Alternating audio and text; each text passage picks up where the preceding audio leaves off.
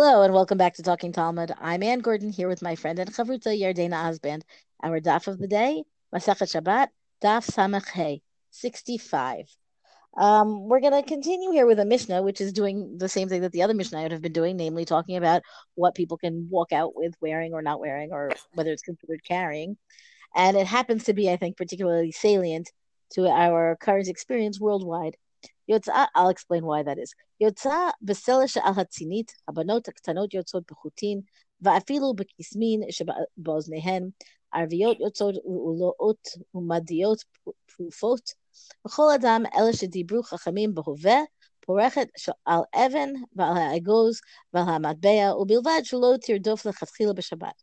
Okay, so some of this is really beyond my purview today, but the Mishnah says that a woman can go out with a coin that she ties on a wound on her foot. Now, the Gemara talks about why this is. We're going to leave this aside. The case that I think is the most interesting to me today is the young girls who would go out with strings, or it even says, or even wood chips, which I find a little more disturbing, that are in the holes in their ears, meaning they've had pierced ears and they have strings in them to keep the holes open, and then they'll wear earrings as they get older, once they get older. Then the Mishnah continues to talk about how women in Arab countries could wear a veil, and women in Madai in Medea, right? Midiot Madai. In English, I guess it's Medea, whatever. They can go out with cloaks that are fastened with stones, meaning that is what we'll call the prevailing practice, the minhag hamakom in that area, and so that's considered what women would wear. So then that's acceptable. The implication, of course, is that if you are not in Medea and this is what you want to wear, I don't know. We're not talking here about if somebody from Medea would travel to somewhere else, but if you're, not Median and you don't live there and you never were there and you suddenly want to try on this, this attire, it might be a nice costume, but it's probably not okay on Shabbat. Okay, and then, right. So then the Mishnah rather says, "V'chol adam elashi dibru chachamim bohoveh." Any person in any place is permitted to go out in Shabbat clothes in whichever way, but Chachamim spoke in the present, meaning they're talking about prevailing current situations of what might actually be worn. And then again, another case, a woman might fasten her cloak in a certain way, and she might do it with a nut or with a coin, and any of those things are fine as long as she doesn't do them lechatchila b'Shabbat. Meaning, the idea is that if you've done this and this is the norm and you didn't even think about it, then you're fine. But if you're, making use of something that is not otherwise a Shabbat permissible thing, then obviously either you're ending up in a muktzah situation or you're ending up in a usher situation, prohibited, chatat, etc. This is seems to be the muktzah category. Now, the reason I want to talk about this Mishnah so much, and I'm not even as interested as I usually might be in the Gemara's analysis here, is because I think that the implications of this Mishnah are very, very great, and also yesterday's stuff for that matter, for our current new element of attire, namely these masks, right? That everybody is hopefully wearing, and in the correct way. You got to cover your nose and your mouth, not just your mouth, not just your nose. Don't wear it as what one friend calls it, a throat ornament, right? But all of that, I can get off the soapbox. The question is that permissible to wear on Shabbat? Now, many of us live in places that have eruvin. If you live in a place with an eruv, then carrying to begin with is not a problem. So then, even if that mask is an item that would be considered carrying, but you're allowed to carry, so it's okay. It would not be considered muksa as something that you couldn't use on Shabbat because it has a very definite use in terms of health protection, whatever you want to call it, protecting others, let's say, from your potential germs. So the question then is, what happens if you live in a place that doesn't have an eruv? And here is an item that is not, not normal clothing. It is not part of the current, certainly not part of our normal garments up until now, right? And now what do we do? Is that considered carrying or not?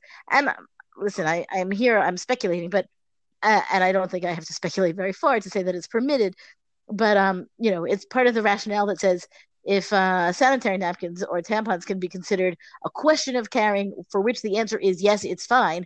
So then here too, I would say all the more so, this is an item that is fine, that it's a legitimate question to ask. And I hope it's an important question to ask because it is really a departure from our normal attire. It has a function. but it's not, well, it's not adornment. I mean, we're getting to adornment, right? More and more people are wearing nice masks, fancy masks, fashionable masks. There have been, designers who are coming up with, fun, I don't know, fashion statements. But a lot of people are wearing just, surgical mask, I don't know what they're called, the disposable masks that you can get in if they're available, any kind of drugstore or whatever. And those are not particularly fashionable, and they're not particularly a fashion statement. So then now what? And I think the answer still is going to be that it's permissible, but I do think it's a legitimate question, a real question based on everything we've seen in these dapim. Yeah, I think the answer is obviously going to be that you can wear it because it's to protect life. But again, I think it's interesting to see what the iterations are, that, it would be, that, it's relevant. What is the question today? And I think that's one of the things, and I can't remember where it was on the daf, but as you're speaking, I remembered it, discussing that exactly. That, in other words, the Mishnah is describing what was known then. But obviously there are going to be things that come up in later generations that is, the items that may need to be carried in their time that the Mishnah just wouldn't know about. And I think that also speaks to sort of the tension always that we see with oral law, that it is a reflection. On the one hand, it's timeless, but it's also a reflection of that particular time. So there's no way that they could actually anticipate what would be the items or the questions that would come up thousands of years later. And therefore, what, halachic authorities do is they go, through these lists and try to say, okay, well, if this is the item I'm discussing, what category does it best fit under?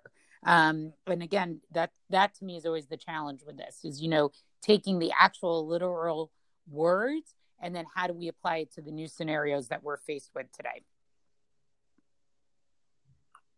Yeah, I mean, I think that's exactly it. I think the fact that the Mishnah goes out of its way to say Chazal were talking about their presence, Right. right? That's an unusual statement, right? It's one of these self-reflective kind of comments that we don't expect, and then when they're there, we say, "Oh, yes, we should take note of that." They're aware of that. We need to be as well, certainly. Right. And it's a beautiful self-reflective comment. It really acknowledges, and I think Shabbat in particular, from what we've seen, right? We heat food up differently. Even our sense of space is different, Rishus HaRabim versus a Rishus HaYachid. All of these things change, but yet Chazal also wants to say it's going to remain relevant. It's just a question of what is that relevancy going to look like in your particular time. So I wanted to talk about something that's a little bit later on in the daf, which is talking about Shmuel's father. And some of the practices that he had with the girls in his household, things that he did not allow them to do. And one of the things that it talks about here is their practice of going to the mikvah. And it says specifically that they made mikvahot for them, a ritual bath for them in the month of Nisan. Okay. But in Tishrei, okay, they would make mats for them to be used in the river itself. Right. So it says, specifically, the avidluhu mikvahot biyome Nisan umipatse biyome Tishrei, right? And they would make this mats. Now, the reason why they made the mats was because presumably dunking in a river would be a little bit more muddy, right? Because the riverbed itself is muddy. So this was a way of keeping them clean. But the Gemara in Amud Bet wants to explore this a little bit more fully. And I think it tells us something and teaches us a little bit something about mikvah in general and where the source of water has to come from for a mikvah. So it goes back to say, "Va'aviluhu mikvah biyome Nisan, misayile l'Rav da'amar Rav, mitra b'ma'arava sahada Rabba Prat, savar shelo yirbu hanotfin al zochlim." So it says that he made this ritual bath for them. He made this separate mikvah for them in the months of Nisan.